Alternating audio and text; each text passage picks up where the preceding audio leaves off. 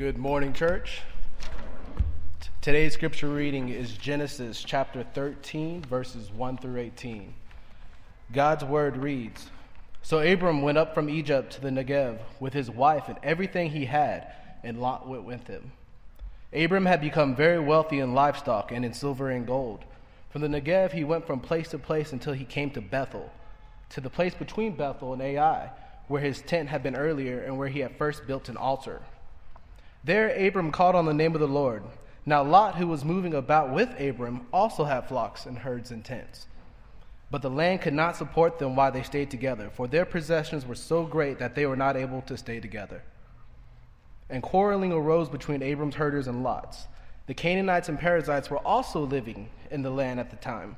So Abram said to Lot, 'Let's not have any quarreling between you and me, or between your herders and mine, for we are close relatives. Is not the whole land before you? Let's part company. If you go to the left, I'll go to the right. If you go to the right, I'll go to the left.' Lot looked around and saw that the whole plain of the Jordan towards Zoar was well watered, like the garden of the Lord, like the land of Egypt. This was before the Lord destroyed Sodom and Gomorrah. So Lot chose for himself the whole plain of the Jordan and set out towards the east. The two men parted company. Abram lived in the land of Canaan, while Lot lived among the cities of the plain and pitched his tents near Sodom. Now the people of Sodom were wicked and were sinning greatly against the Lord. The Lord said to Abram after Lot had parted from him, 'Look around from where you are, to the north and to the south, to the east and the west. All the land that you see I will give to you and your offspring forever. I will make your offspring like the dust of the earth, so that if anyone could count the dust, then your offspring could be counted. Go, walk through the length and breadth of the land, for I am giving it to you.' So Abram went to live near the great trees of Mamre at Hebron, where he pitched his tents. There he built an altar to the Lord." This is God's word. You may be seated.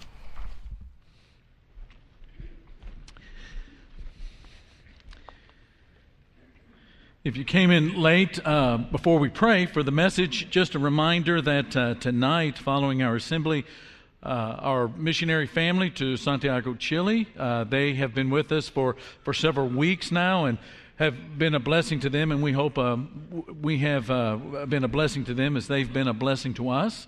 And they're going to be leaving on Tuesday, and so this is going to be our last Sunday together. And tonight, after the assembly, we're going to have a fellowship, and we want you to bring your favorite foods, finger foods, as we encourage and affirm and love and embrace and all of the things that are really, really important for missionaries to receive when they come back on furlough from their supporting family. And this is going to be sort of, for most of us, at least as a large body, our last chance to be able to affirm them in the work that they're doing to expand the borders of God's kingdom in the world, especially in a place like Chile, which is so far away from here, and Santiago, kind of on the southern end of Chile. And we want to encourage them. We want to pray for them. We want to say Godspeed and let them know that they are never a forgotten piece of our church family, even though they are so far away. So that's going to be tonight at 7 after our 6 o'clock assembly tonight. Now, as well as I do, if you've been reading the Bible for any stretch of time, that there are chapters and there are parts of chapters that really stand out to you. And these chapters sort of become our favorite, and we go to them a lot. And then we come to a chapter like Genesis chapter 13, where there's not really anything sexy happening. It's really kind of a chapter that you don't really hear a whole lot of sermons about. It's a chapter that you don't really think about a lot when you think about God's Word. But one of the things that I've discovered God's Word methodically, verse by verse, and working my way through it, is that there are no throwaway chapters in the Bible. And the case is so true this morning as we look at Genesis chapter 13. So I'm going to ask you to bow your head and all of us join our hearts together as we go to God and ask Him to bless us in this time of study. Father, we're grateful for all of the ways that you come in and out of our life each day. And there are times, Father, when it is so palpable, so detectable that you have come into our life, that the blessing, your presence, And then there are times, Father, when we go through this life, and sometimes it's as if we have blinders on. Sometimes we get so carried away with our own agenda and our own activity and expending our own strength upon this planet that we don't have our radar up, we don't have our antenna up to recognize that we go nowhere in your world without you. And this is part of what Abraham is teaching us today in terms of living according to your promises. And so, Father, what we ask in the name of Jesus in this next few minutes is that you give us eyes to see and ears to hear, and bless us in this study in such a way that our trust is deepened in your presence. Father, thank you for the cross, for the gospel, and for forgiveness, and for the grace that makes it so. And this we pray in the name of Jesus, and all the church said. You know, when a baby is born into the world, one of the most dangerous things that can happen to that child in the world is for the parents of that child, the mother and the father, to abandon or even to abdicate their place at the center of that child's life. Now, the child's going to fight that, and the child is going to demand to be at the center of the universe, but the parents are going to patiently and lovingly maintain their position as the authorities and the teachers and the protectors and the providers for that child. And if you've been around small children, you'll know that at some point they are going to defy the parents, and they are going to shout no with sort of a clenched fist in the face of that parent. They're going to say no to the big person, but the parent is going to be the parent. The child will not, a child cannot do anything to deserve the great love that a parent bestows on it. And the child will discover through space and time, although probably sort of unconsciously at first, that there is a tremendous amount of freedom. There is a tremendous security in trusting those parents that allows that little baby to just be a kid. To be a kid in security and provision and love and discovery, the world at large. Now, this reminds us, when we look at this sort of progression with parents and small children, it reminds us of something that the Bible teaches from the very beginning of its pages. In the first few chapters of Genesis, it's a message that comes streaming through, and it's easy to remember. It's just 4 words. The faith develops from grace. The faith develops from grace. The first 11 chapters of Genesis, the Bible's first book, teach that God created the heavens and the earth and everything that walks the earth, including human beings. As hard as it is to believe today that when God created it, when it was in its embryonic stages, that it was without scar and it was without blemish. But the scars and the blemishes do come into the world. The biblical language for it in Genesis chapter 3 is the thorns and the thistles that come. And the scars and the blemishes do come when that first couple, Adam and Eve, eat of the forbidden fruit. And what they're basically doing is saying no to God and yes to the lie that God does not have their best interests at heart. And by the time we get sin entering into the world through that saying no to God and saying yes to the lie, we're only 3 chapters deep into the book, into the Bible. And because of that defiance, that lack of trust, they have to exit the Garden of Eden as that sin is entering into the world. And not long after that, there are children that come up, and at some point, these 2 brothers get into a scuffle with each other over worship and God's favor falling on one's sacrifice and not on the other, and Cain kills Abel. And he is sent even further away from the garden, and he becomes a wanderer upon the earth. We're just 1 chapter later in the Bible. We're in Genesis chapter 4 now. We go 2 chapters later to Genesis chapter 6, and the world has become so evil that God is grieved in his heart. God is brokenhearted. God is, every time I say that out loud, it's like saying it for the first time, that God becomes so grieved in his heart over what we have become, and that he has put us on the earth, that the decision is made for the flood, the Noahic flood, and Noah and his family are the only ones seen righteous and the only ones that are saved from that flood. But the world has become so evil that God is grieved in his heart that he's put humans on the earth. And so God begins again with Noah and his family, that the humans are humans. And sin has entered into their life.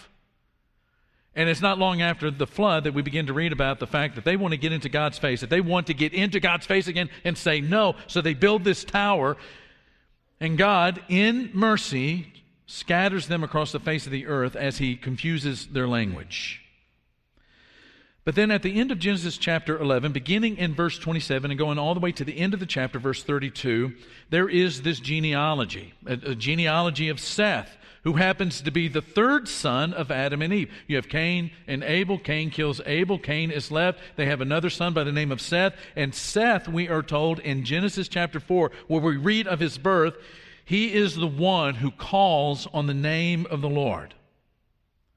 So now we're at the genealogy of Seth, and now we discover Abraham. Abraham is in this line of Seth that calls upon the name of the Lord, but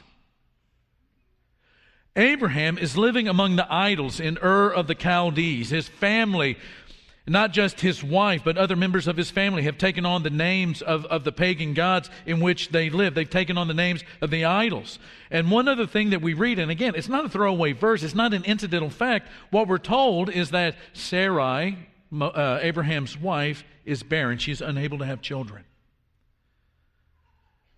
And so we see this line that's calling on the name of the Lord kind of coming to a dead end. And this is where we see it plain as day on the pages of the Bible. Grace. God calls Abraham to leave Ur of the Chaldees, to leave the forest of idols that surrounds him, and to go to the land that God is going to show Abraham. And God is going to bless Abraham. He is going to bless Abraham greatly, even though Abraham lives in this world, this forest of idols. But Abraham hears that call because he has figured out that somehow the world of the idols is not working. And Abraham leaves, though not perfectly, because he's just come to that realization that the forest of idols, the world of idols does not work, that they're not filling that God-shaped hole that he has in his heart. And it's this Abraham, in leaving Ur of the Chaldees, again, not perfectly, but he's leaving Ur of the Chaldees to follow God's call, to go to the place that God shows him, that becomes the exemplar, the model of faith in the entire Bible. He becomes the one that's lifted up before our eyes as the kind of person we need to be when it comes to faith in God. And so Paul says in Galatians chapter 3, he says, those who have faith are the children of whom? Say, the children of whom, church? Of Abraham. Now this brings up a very important irony in the Bible. Abraham becomes the biblical model of saving faith. He is the model of faith. If you want to know who you're supposed to emulate when it comes to faith in God, faith in the promises, trusting God, it's Abraham. But he does this without owning a Bible, because there weren't any. Now, generations later, Moses is going to deliver the Ten Commandments. He's going to deliver Torah, the first 5 books of Moses, Genesis, Exodus, Leviticus, Numbers, and Deuteronomy, to Israel. But Abraham is making the faith history that Moses will later write down. Abraham is making the history. So why bring this up? Well, I think it teaches us something really, really important about faith and the nature of faith, and it's this. Faith is more than obedience. Faith is also trust, and trust involves a profound relationship. Now, if you read the Bible as only this instruction manual and nothing more, then at best you are a moralist and at worst a Pharisee. Meaning that you have made the Bible about you and not about God. It's about trying to discover what it is I'm supposed to do. And you know, you can discover what it is that you're supposed to do and do that without ever having a relationship with God.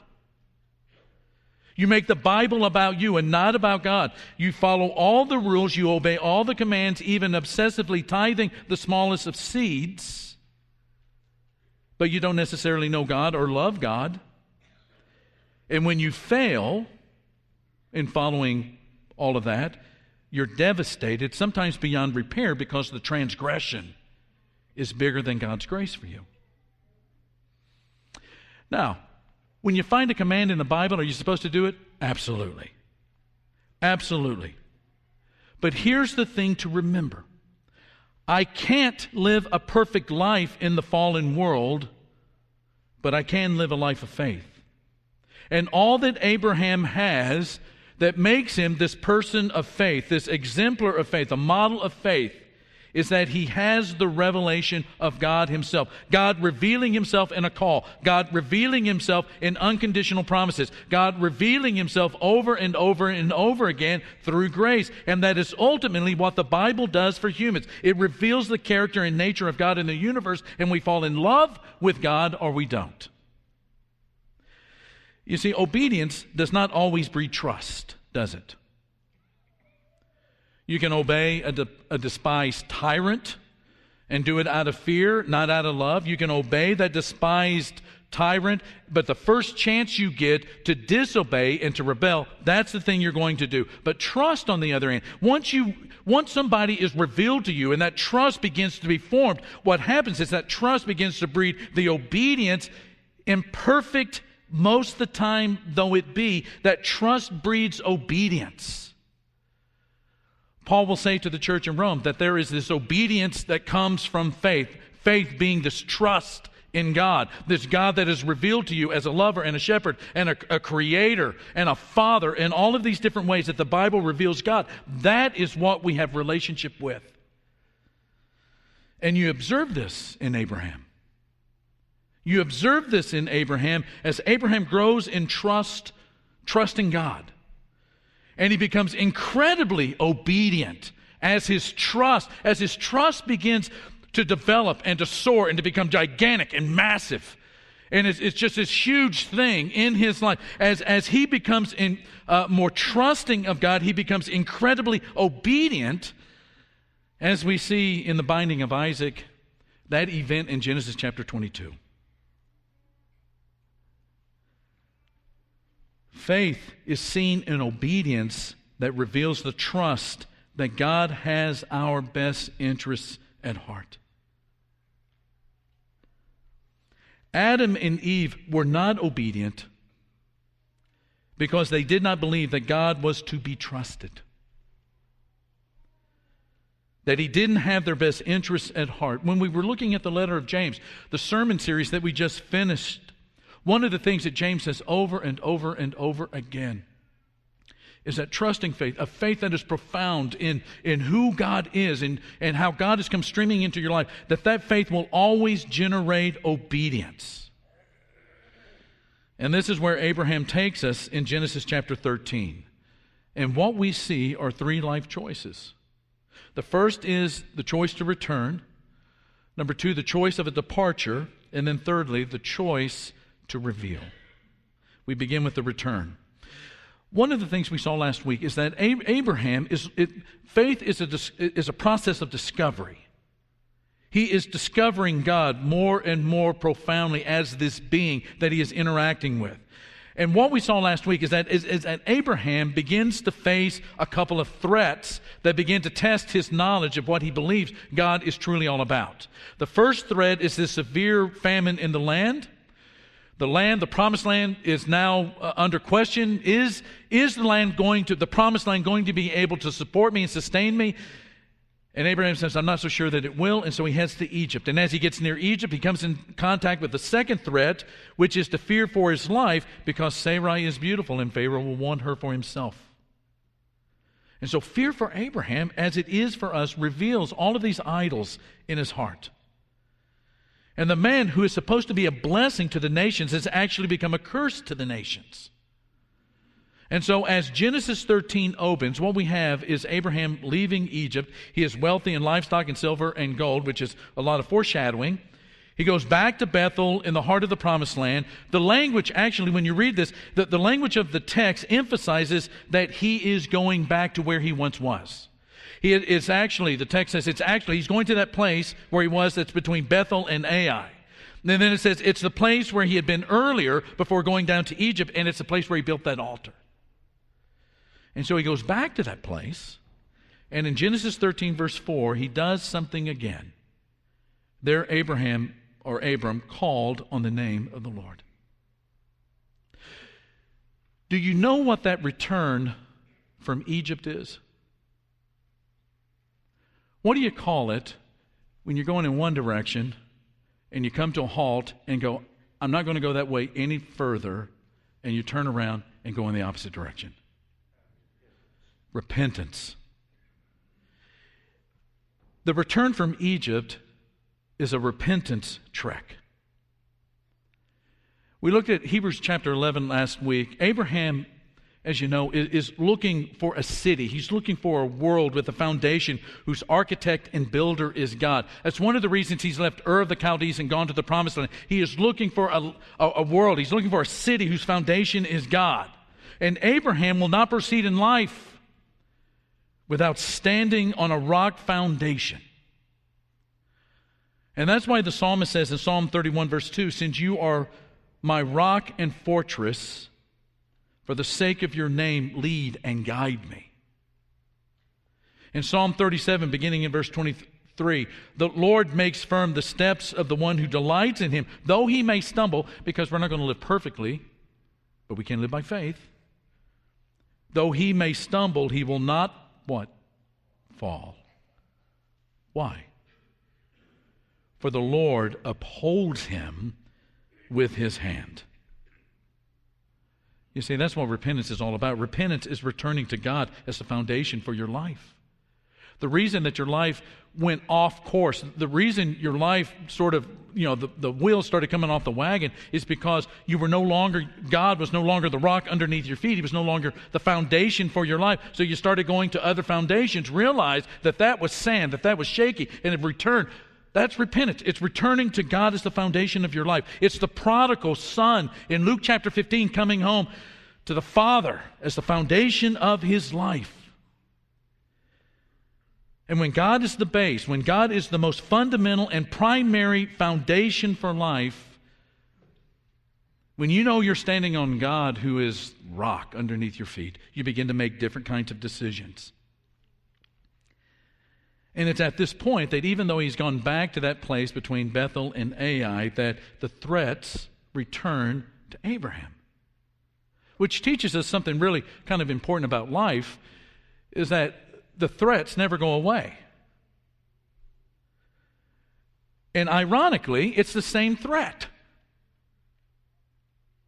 but a different angle. Again, the question is whether or not the land is going to be able to sustain them. He's got a lot of stock. He's got a lot of silver, a lot of gold. Lot has the same thing. His nephew has a lot of the same thing. The threat is, will the land be able to support them and sustain them? But then it's ramped up, which brings in kind of the second element of the threat. They're beginning to quarrel. At least the herdsmen are beginning to quarrel, which means that the family is being divided, which brings up the third threat that's mentioned. Moses reminds the people of Israel that during this period of time, the Canaanites and the Perizzites specifically are in the land. They are a danger. And all this leads to a quarrel between Abraham's people and Lot's people. But remember that faith, profound faith, is a process of discovery. You're discovering God. You're discovering that God is faithful. You're discovering that God can be trusted. That God, how many times has God come through with some kind of blessing in your life just when you needed to know it? And you think back about all of those things as information and data and experiences of God, as a relationship, as a father, as somebody that keeps his promises, that somehow influences the way that you live in faith in the moment or in the future. It's because of the things that you've learned about him in the past. It's a process of discovery. And none of those experiences of God are throwaway. And so Abraham does the unthinkable as the patriarch of this family by asking Lot to choose which land does he want to move his flocks to. Something incredibly amazing is happening here to Abraham's faith. He is reasoning that although he loses land, that God can be trusted to keep his promise, and that this promised land is something that he will possess. It doesn't make sense. He's going to give it away, but God's going to make sure he gets it. It's counterintuitive. But faith is a process of discovery. And it's the same logic that he can give it away, but somehow he gets it all back. It's the same logic that allows him to climb a mountain in Genesis chapter 22 and bind Isaac, knowing that Isaac is the son of promise. And as God gets bigger, so does his faith in God. So that all of a sudden Abraham is walking by faith and not by sight. Which now leads us to Lot and the departure, a choice to depart. The text says that Lot lifted up his eyes and he sees the land in direction of Zoar, which is way, way, way down south of the Dead Sea, and he sees it as something beautiful and desirable. The problem, though, is that the text says that he goes east and then starts heading south. The problem is that this moves him away from the promised land. He's moving away from the heart of the promised land. He's moving away from the promised land to the area south of the Dead Sea. And this begins to set a trajectory for the life of Lot. He is headed for the place where people do not call on the name of the Lord. You'll remember some chapters later that there's this conversation between God and Abraham about, are there any righteous people in that region that might allow God to save the place? He is moving from a place where they call upon the name of God to a place where nobody calls at all on the name of God. And the basis for leaving Ur of the Chaldees for the promised land is not enough of a basis to stay in the promised land. But he thinks that moving all that he has to that place, that's the thing that's going to make his life. That's the thing that's going to make his life. And there's this little parenthetical statement, which is a time reference, that all of this happened between Abraham and Lot moving towards Sodom in this chapter. In the next chapter, he's in the city. And then by the time you get to chapter 19, he's in the gates of Sodom. It's a reminder that this move is just a temporary benefit. It's not going to last. And we'll talk about that in the coming weeks. And that leaves us now with the revelation. Again, God comes to Abraham after Lot departs.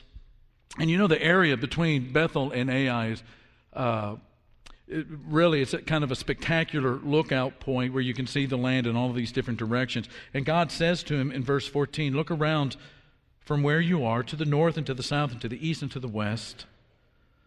All the land you see I will give to you and your offspring forever. I will make your offspring like the dust of the earth, so that if anyone could count the dust, then your offspring could be counted. Go and walk through the length and breadth of the land, for I am giving it to you. Abraham, with his feet firmly established on God as the foundation for all of life, was willing to give all of it up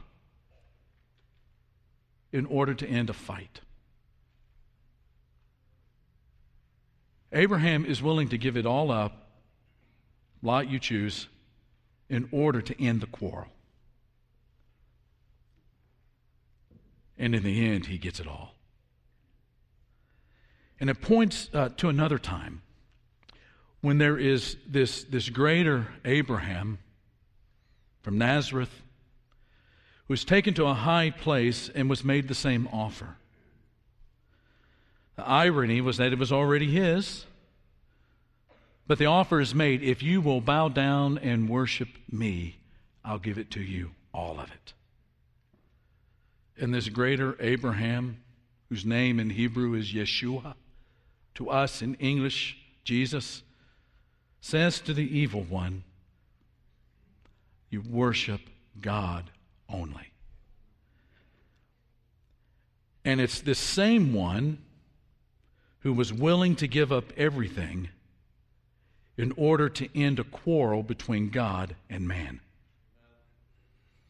To leave everything that was his, to leave everything that was his as the rights of a son, to leave everything and to make himself impoverished and to make himself poor in order to end the quarrel between God and man that went all the way back to the Garden of Eden. And that's why Paul says to the church in Corinth, kind of reminding them of some of this theology, he says, you know the grace. You know the grace. You know the grace of our Lord Jesus Christ, that though he was rich, yet for your sake he became poor, so that you, through his poverty, might become what? Rich. That's what Abraham points to. A Christ who was willing in faith and in trust to leave all that made him rich and made him perfectly joy-filled, harmonious with God the Father and God the Spirit, was willing to leave all of that and to lose it all and to experience all that he experienced leading up to the cross and experience the cross in order for the quarrel to end between God and man. And in the end, he was exalted at the right hand of God. Ben's going to lead us in a song right now. Perhaps there are just some ways that you've been trying to live in Ur of the Chaldees, that you've been trying to live surrounded by all of the idols and trying to stuff those idols into that God-shaped hole that you have in your heart. And one of the things that Abraham teaches us is that it doesn't work. It's a barren life. It's an empty life. That's the reason he hears the call. He has figured it out. Why would he leave Ur of the Chaldees and follow God to a place that he doesn't know where he's going, to follow a God, to a place that God is going to show him if the idols work? They don't. And it's imperfect, and at times it's messy in Abraham's life, as we'll see in the coming weeks, but he goes. And through that process of discovery, he grows in faith to where he trusts God to make good on every promise that is made. And the same is made to us. Every promise in Christ Jesus is true. And if there are ways that we can minister to you, that we can help you see, that we can help you leave your Ur of the Chaldees to find those promises that are in the man Christ Jesus. Some of our shepherds are going to be down here at the front. We'd love to talk to you about these things as we stand and praise God together. My Jesus, my Savior, Lord, there is none like